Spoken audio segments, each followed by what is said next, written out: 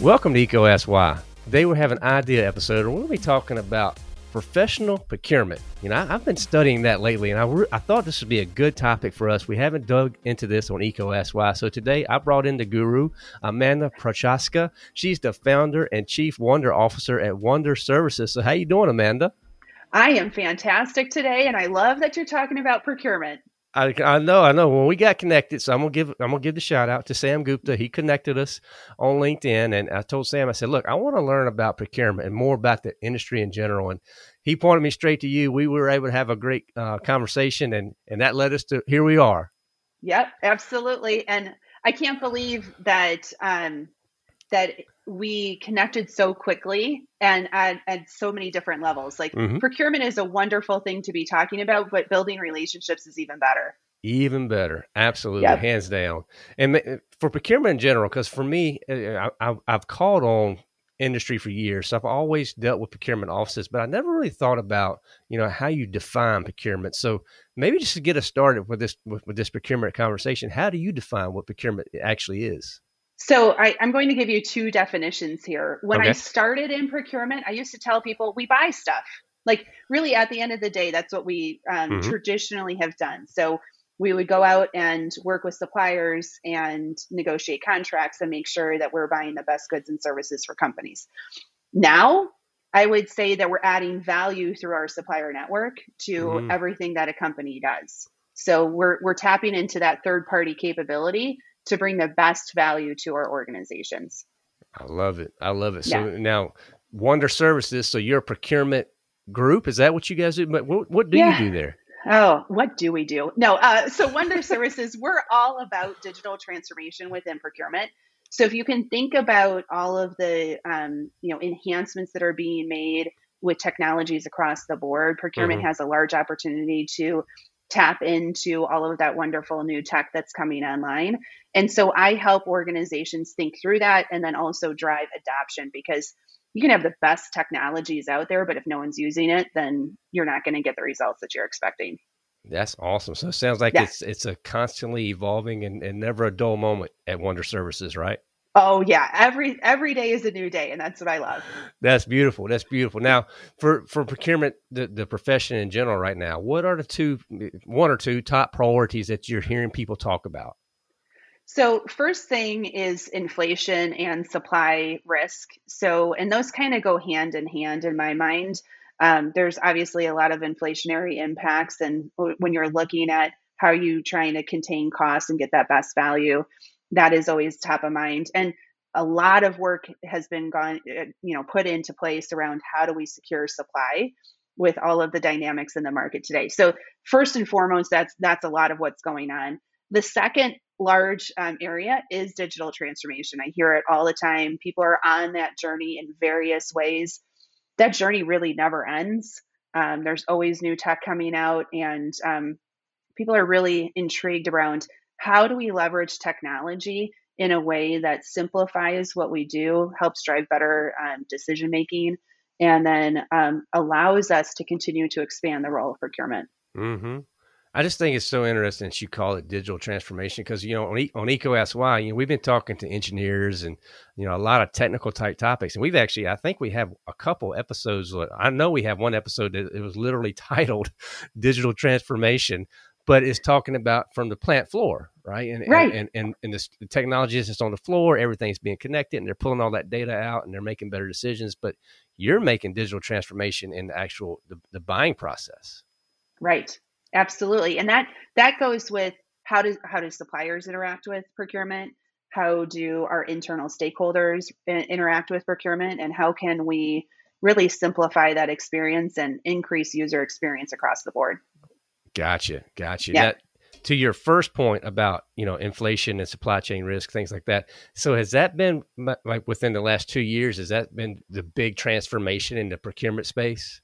Yeah, it has. And it's been interesting because when you would typically talk to a procurement professional, it would be really cost focused, right? So how are we driving the best cost point for the company? But over the last 2 years, it's really transformed into how do we secure the best sources of supply and build our supplier relationships in such a way where we can guarantee or at least mitigate risks around securing that supply. And so there's been really innovative things going on. I was talking to someone the other day, and she's like, I used one of my promotional supplies providers to become a 3PL for us so that we could secure supply more often for the unique needs that they had in their business. And it was just a really innovative thought process. And that's more and more what's coming out of procurement is how do we solve for this very complex supply chain and all the risks that are associated with it right now by leveraging the expertise in our through our supplier networks. Mm-hmm. So Yeah. I'm almost, now this is just my simple mind, which you have to be very careful when I start throwing out things that come into my simple mind, but it goes from, I'm envisioning from cost reduction now to risk reduction. It sounds like there's a big jump there. Yeah, risk reduction. And then I would also say like value adding. If you can, the person I mentioned earlier who is now using a supplier, a promotional goods supplier as a 3PL, she was able to reposition her company in such a way in the marketplace where they were able to remain competitive and serve their clients in such a better way than their who else was doing it and maybe not managing that risk as effectively. So they were able to really gain market share because of what they did with mitigating that risk in supply chain. That's really cool. Yeah. I mean, that's getting to make the impact on the end user. So I'm curious from your standpoint, what are some of those types of solutions that you're seeing out there that, the best of the best, what are they doing to actually, change the game? So for me, it really comes down to two things. Okay.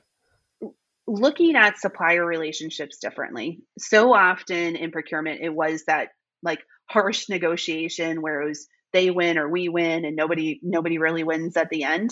Mm-hmm. That whole has changed so dramatically over the last 2 years, and really looking at how do we leverage the expertise of a supplier and understand what that is so that we can reduce that risk, gain market share, have a better experience for the customers, drive sustainability initiatives, whatever that might be, diversity initiatives too. So that is really transformative within procurement.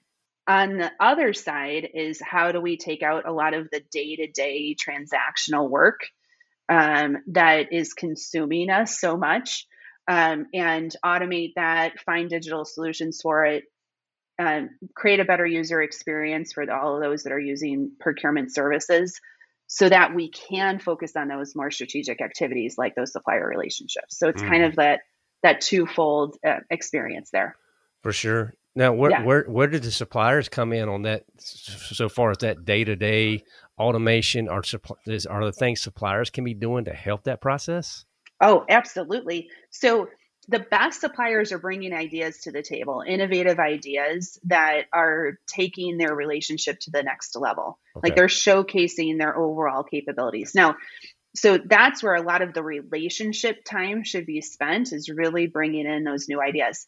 On the day-to-day transactional side, though, what you're going to see more often, like particularly in the space of your audience and where they work in, you're going to see a lot more punch-out catalogs and stuff like that transactionally, where the day-to-day transaction might not be as, I would say, you're not picking up a phone call or emailing someone. It's more of an automated process. And then where you're spending your time with your suppliers is really on how can we drive that innovation? How can we leverage the relationship in different ways to expand and create new opportunities for everyone involved? Because, I mean, that's where the value's at. I mean, right. It makes sense. I mean, so I'm curious because I saw completely random. I saw a study yesterday, and it was put out by a distributor group, and they were talking about engagement, how suppliers engage with industrial end users, and how often they want to see them. Because it comes down to our suppliers really bringing value, and it was a staggering percentage of they only want to see a supplier. It was either quarterly or once a year. And I was like, you know what, they're not bringing value then, because if they're bringing value, they're going to want to see them on a more regular cadence. But I'm curious from your standpoint, do end users, they still want to see that supplier, or is it a self-serve was where it's all going towards, or where's the line? I think you hit the nail on the head there. If it's a transactional relationship and that's all it is, Mm-hmm. then yes, they're not going to want to see that supplier very often because you have these automated processes where you don't need to, as long as that supplier is reliable, right? And Mm-hmm. they don't have supply shortages and all that kind of stuff. But if you are bringing that value and you're thinking of innovative ways to solve the procurement's issues or solve your customers' issues, Mm-hmm. then they're going to want to see you more often. Mm-hmm. Yeah. Absolutely. So if you're Yeah. you're that salesperson, you're listening now, and you've been serving, the industry for, let's say, 25 years, and now you're telling them you need to be innovative. What does that actually look like? What conversations do they need to be having? Okay, so I might be very different from a lot of people in this, but I remember sitting in procurement and listening to pitch after pitch after pitch, and at at one moment in time, they all started running together. They were all the same thing, right? So Right. I could even guess what slides were coming up next in the sales presentation because they were all the same. Like, Right. there's going to be a logo slide, there's going to be a location slide. Like, at the end of the day, I would encourage anyone in the sales role that's listening to this right now to move away from the standard slide deck and remember that there's a person on the other side of the table, Mm-hmm. right? There's a person who wants to be engaged, they want to be heard. Ask really great questions is a great starting point Mm-hmm. about how what incentives does that procurement person have? What are they struggling with? Mm-hmm. What is in the day to day? Because, like the example of the promotional supplier, did they ever think that they were going to be a 3PL when they engaged on that contract? No. Like, they provide promotional goods, right? But because they had the relationship and there was that knowledge around how they could jointly solve a problem, they were able to expand their business and really help dramatically in that situation. So remember that there's somebody on the other side. Ask really good questions and try to actually build a relationship with that person. Like, not just to check off your sales numbers, but legitimately try to build a relationship and get to know them a little bit better, and you will stand out heads and tails above most people that are walking through the door. That's awesome. Now I do know from calling on engineering for years, if you go in and you can speak the language Oh, of the engineers, it puts you just, it automatically elevates you, and you can have a different type of conversation. I'm assuming that's the same type of thing with procurement. So where do you go to learn the language? okay. So follow people like me on LinkedIn, first Okay, of all. there you go. There go to show There's notes. Yep. yeah. I mean, there are a lot of people on LinkedIn that are procurement professionals that are just sharing amazing information. There are other avenues, like there's ISM, which is the Institute of Supply Management. They have great courses on procurement. You have Following Procurement Foundry is another really great organization that talks a lot about procurement. So I would research what are those procurement associations, but I think more often you're getting some great knowledge, great podcasts that are out there that are in the supply chain and procurement space. If you just follow the people who are talking about it on LinkedIn. That's awesome. I Yeah. recently started following a few groups, and we'll put a few of those groups in the show notes as well as obviously ways to connect directly with you, Amanda, because we need people to be following you and the amazing stuff you're doing, right? Yes, absolutely. Of course. That's great. That's great. Now, you've talked about the digital transformation, and that also comes with technology. You have to be capable to be able to actually support these new services. So, from a technology enablement standpoint, where do we need to be investing if we want to start serving industry in the future? Where do we need to be investing now to make that happen? If you don't have a punch out catalog as an organization right now, it's almost a non-starter. Mm, So if you don't have that, I would be asking why and trying to get that done. It's typically associated with any kind of e-commerce implementation that you would be able to have a punch out capability. But if you think about how Procurement's automating the procurement process. Mm-hmm. Punch out catalogs are a huge time saver. They allow you to showcase what you're offering day in and day out, and it just is a really simple way to get purchasing done. So I would highly recommend that you start there. Mm-hmm. Absolutely. Yeah. I mean, it sounds like that's, like you said, that's the baseline to play the game. I mean, that's going to be it. Yeah, absolutely. Now for procurement, like again, I know I keep going back to engineers. It's just my background. So the engineers, they have all these metrics, OEE and all these different things that they measure. They want to make sure that, they can tell how this machine's running. What are the procurement metrics? I'm very curious on what they would be. Oh, so they're changing dramatically over the last couple of years. Okay. The primary metric has traditionally been cost savings, right? Mm-hmm. You want to talk to a procurement organization that didn't have cost savings on the list, if not at the top of the list. It's probably still on the list somewhere, but we've added such things like supply chain reliability. So how reliable are the procurement organization or the suppliers that are providing services? How reliable are they in providing those? Do they have a lot of outages? Are they shipping late? Are they on time and full? That kind of stuff. You also have value creation. So top line value creation is coming online more and more. There's also cash flow metrics. So how quickly are we paying? Are we, looking at our accounts payables and trying to manage that effectively? And then there's new things coming online like sustainability and supplier diversity. How sustainable are our purchases? Like, are they reducing water consumption? Are they reducing energy consumption? Are they recyclable? I mean, there's all kinds of things when it comes to sustainability. Are they locally sourced so we don't have the transportation impact behind that? And then the supplier diversity, are we buying from diverse suppliers that are representative of our client base, right? So the more that you can reflect how your customers are thinking in your supply chain, the more that you can understand your customer better. So that is a large new metric that's coming online for procurement. That sounds pretty cool. Now, the one that jumps out to me just because of the background is supply chain reliability. And because it sounds like there's a lot of data points that really point. So, I mean, you're looking at, I guess, like late shipments and I mean, what types of things? Give me some more there. Yeah. So late shipments, partially shipped shipments. Okay. So for instance, you couldn't fill the full order. You can only fill part of it. Was it shipped on time? So was there a delay in the shipment? So those are huge metrics right now as you're looking at supply chain risks for any organization that has been impacted by that over the last couple of years. So is it like a scorecard or something that procurement keeps on these? Oh yeah. Okay. And they could do it at the aggregate level. They also sometimes take it down to the supplier level. So you can see by supplier, how often are they shipping in full or have delayed payments? They could also go down to the level of getting feedback from the engineers that are using these suppliers. Yeah.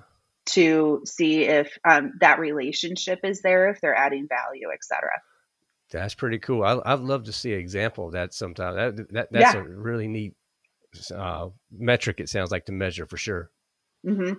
Awesome. I'll tell you what, I've learned so much about procurement. I don't know how long we've been recording, but it's been, I feel like I'm just information overload, but I always like to ask the why, and for EECO Ask Why. So Amanda, why is understanding procurement so critical for manufacturing and those that serve industry like us in the future?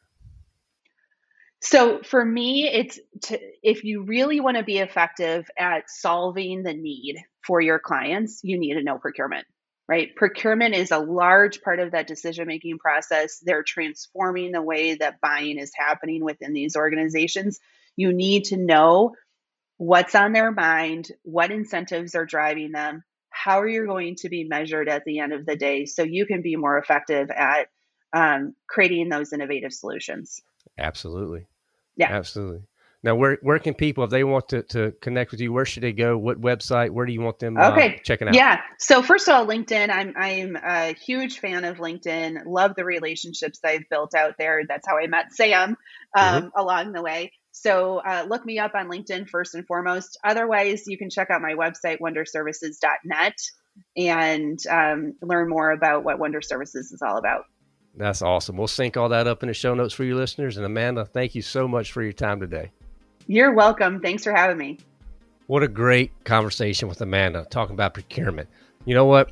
When I went into this, I didn't know a lot about procurement. I've learned so much from her directly and just talking with different procurement professionals. And I tell you what, the game has changed.